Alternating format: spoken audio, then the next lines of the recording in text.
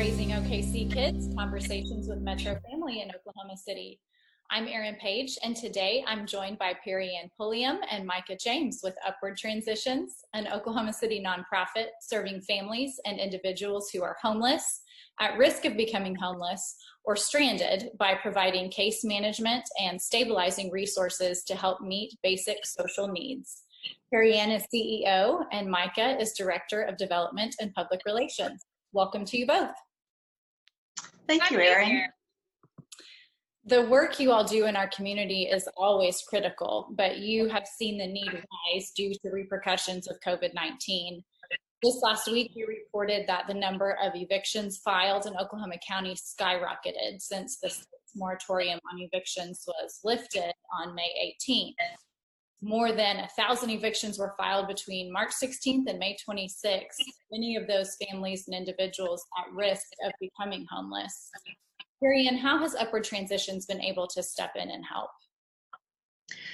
The main thing we've been doing the last several weeks is focusing most of our efforts on helping keep families and individuals and seniors in their homes. We're doing that through assistance with rent and utility payments. Our goal early on was to ensure that when the moratoriums were lifted, that the people we were working with were not going to be at risk of receiving those eviction notices. And so far, we've done a pretty good job, but the list is growing of the number of people who need more and more help now that they are receiving those 5-day to quit and eviction notices. One of the things that really surprised me several years ago when I first learned about Upward Transitions is the high instance of our homeless population who don't have state IDs, which then means they're not eligible for housing or many of the other services they might need to help them out of homelessness. They really get stuck because of this barrier. Micah, will you explain some of the most important initial resources and services your case managers provide to individuals who are homeless or at risk of becoming homeless? And then how do they continue to support your clients along their journey? Sure. I'm a newbie to the agency. I've been with Upward Transitions almost 9 months now. And out of the wisdom of the organization, one of the first things they had me do was shadow our case managers.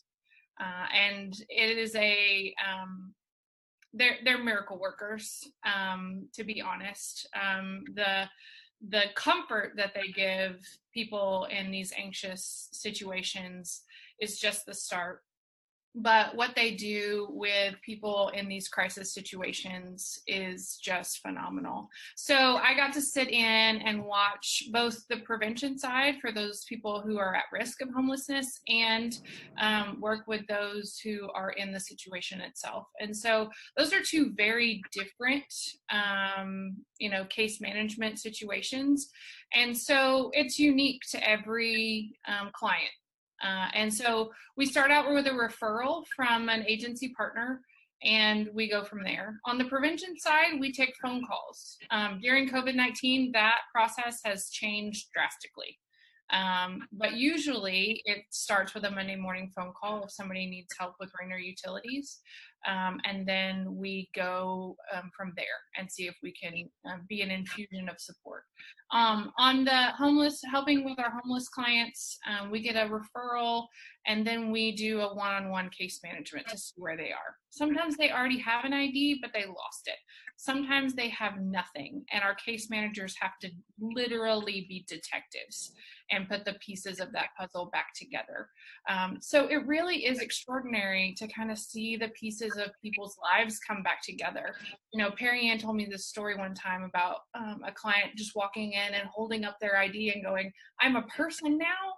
And it's really interesting that like the little piece of ID that they hold in their hand makes them a person.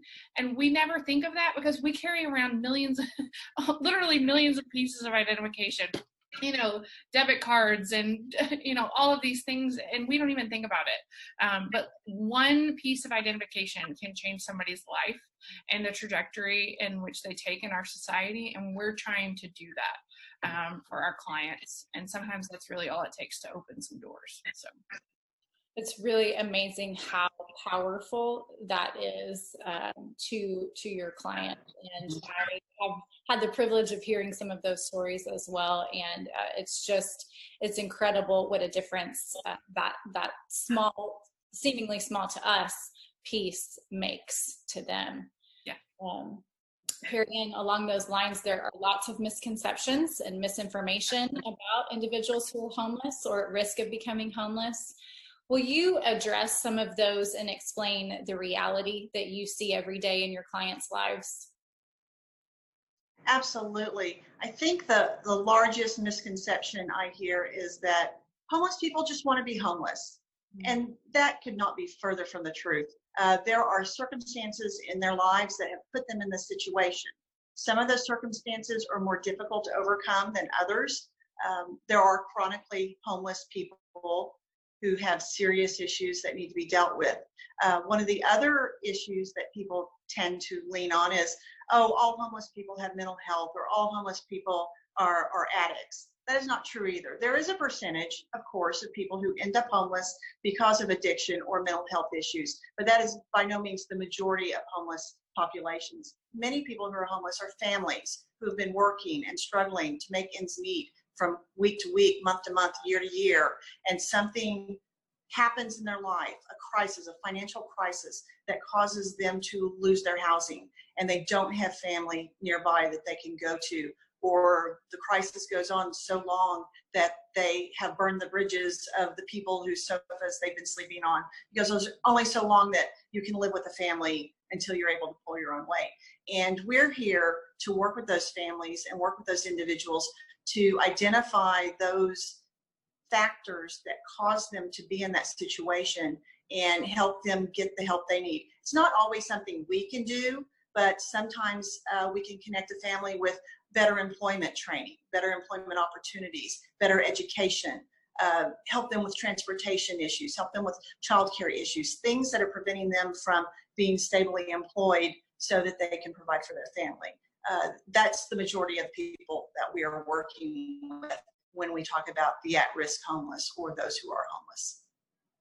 You're really giving them the tools so that they themselves can then make the change in their lives, which is really beautiful, the way that you guys are able to do that.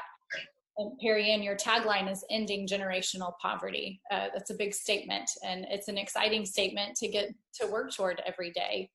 Will you talk about, kind of on a large scale, why community members here in Oklahoma City need to care about this issue, and how reducing or ending homelessness will benefit our community as a whole? Absolutely. One of the things that we've tracked and paid attention to is, in many cases, we can provide $1,000 worth of assistance to a family to keep them housed. Whereas if they become homeless, that is then looking at $10,000 to rehouse them, plus the cost of supporting that family while they aren't housed. 2 years ago, they did a study of homelessness in the community and discovered that Oklahoma City alone spent over $29 million to support homeless services. And that's just not services like ours. That includes the shelters, the overnight shelters, the day shelters. It also includes hospital stays and emergency room visits and ambulance rides. Those are things that our community pays for to support the homeless population. So why not instead infuse money into those families to keep them housed and prevent them to going into that homeless situation? It's better for our community, it's better for these families, and most importantly, this is the generational part of it, it's better for the children. The children then are not experiencing those traumatic instances of what it's like to live in a shelter, or to sleep in the car, or to go to school without your clothes laundered. We just want to remove those adverse childhood experiences as early as possible, and hopefully put those kids in a different position going forward in their lives. So important. You all both know that Upward Transitions holds a very special place in my heart. My middle son especially is very connected to your mission. And that's really thanks in large part to the time and energy your staff has been willing to spend with him, giving him tours of your facility, helping him really understand, as a 6-year-old can understand the impact of what you do, and then teaching him that even at the age of 6, he can make a difference in our community. Micah, what tips do you have for talking with kids about homelessness, maybe particularly about explaining some of those misconceptions? Well, your son definitely has a soft spot in our hearts as well. And I have a 6-year-old as well. And so, really having these conversations on their level is so important. I had the opportunity to have a conversation with an elementary school service club a few months ago, and this was the topic. They were kicking off a socks and underwear drive for us, and they really wanted to understand how our organization worked and what our clients experienced, and how all of this world was and wasn't the same as theirs, and all of that.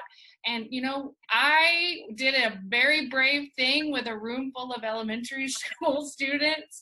I said, let the questions fly.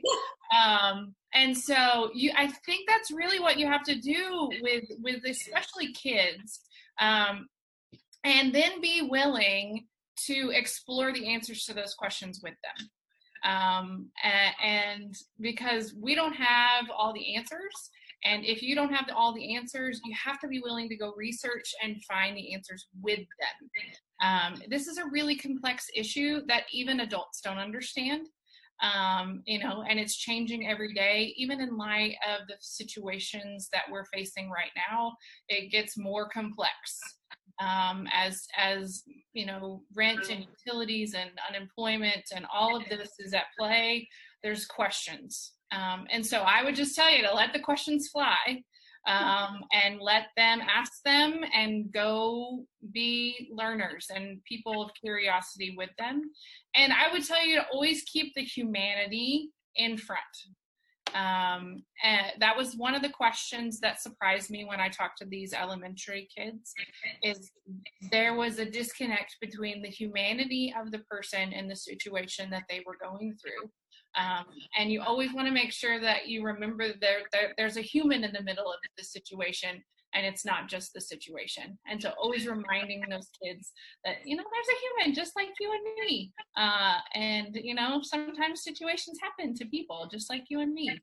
And so, that's how I would approach it, with a 6-year-old or 18-year-old, a 28-year-old, an 80-year-old. Let the questions fly and be willing to investigate the answers together. You're so right about keeping the humanity at the forefront. And I think what started Hutch really wanting to help is that when we were on a visit to Upward Transitions, he saw a mom walking in with 2 kids, and one of them was about his age. And I think that has really stuck with him, and helped him to see that here was a child just like him who needed help. And then the realization that he could help was really, really empowering for him. And I really think that will stick with him throughout his life. Yeah, and those kids were doing something like socks and underwear. They giggled through the whole thing. Like it's simple things that change lives. And once they realized it was the simple things that change lives and things they did every day, then they were like, oh, I don't have to go raise $1 million to make a change in this world. Like, I can bring a pack of underwear. Mm-hmm. So. Absolutely. And speaking of that, Periann, what are some of the ways that kids and families together can help support Upward Transitions? What are some of your current needs? Some of our current needs, especially right now, we are getting into our summer period of time where we're working with people who are outdoors a great deal. It's raining, it's hot, there are bugs. So rain ponchos, bug spray, sunscreen, those are great items for us to have to help our clients. One of the things we did this past holiday season, and it was a new event that we did calendar of sharing. And we had 21 items on a calendar from December 1st to December 21st. And we asked families businesses, book clubs, churches to get together and put together a box, a care box for homeless individuals. And they would gather socks, underwear, sunscreen, bottles of water, granola bars, can openers, all the different things that people don't have. And I think when the kids were doing that, they thought to themselves, wow, they don't have a can opener? That never occurred to me. They don't have a blanket. They don't have a place to sleep. So I think it was a very good educational opportunity for parents to work with their kids to learn what it means to really have nothing, because we're all so used to being able to go to work, get in our car, drive home, go home into our nice, comfortable, warm houses, have a wonderful meal, shower, wash our clothes, go to bed. Those are very basic needs that many of the people we work with don't have, and it's great for the kids to learn that they can help provide that. Absolutely. And like Micah said, that's a great place to start those conversations with kids.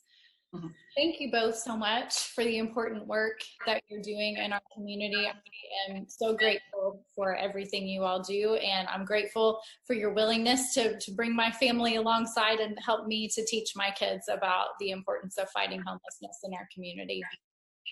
Absolutely. Thank you, Erin. We appreciate your family. Thanks everyone for watching. Join us next time on Raising OKC Kids.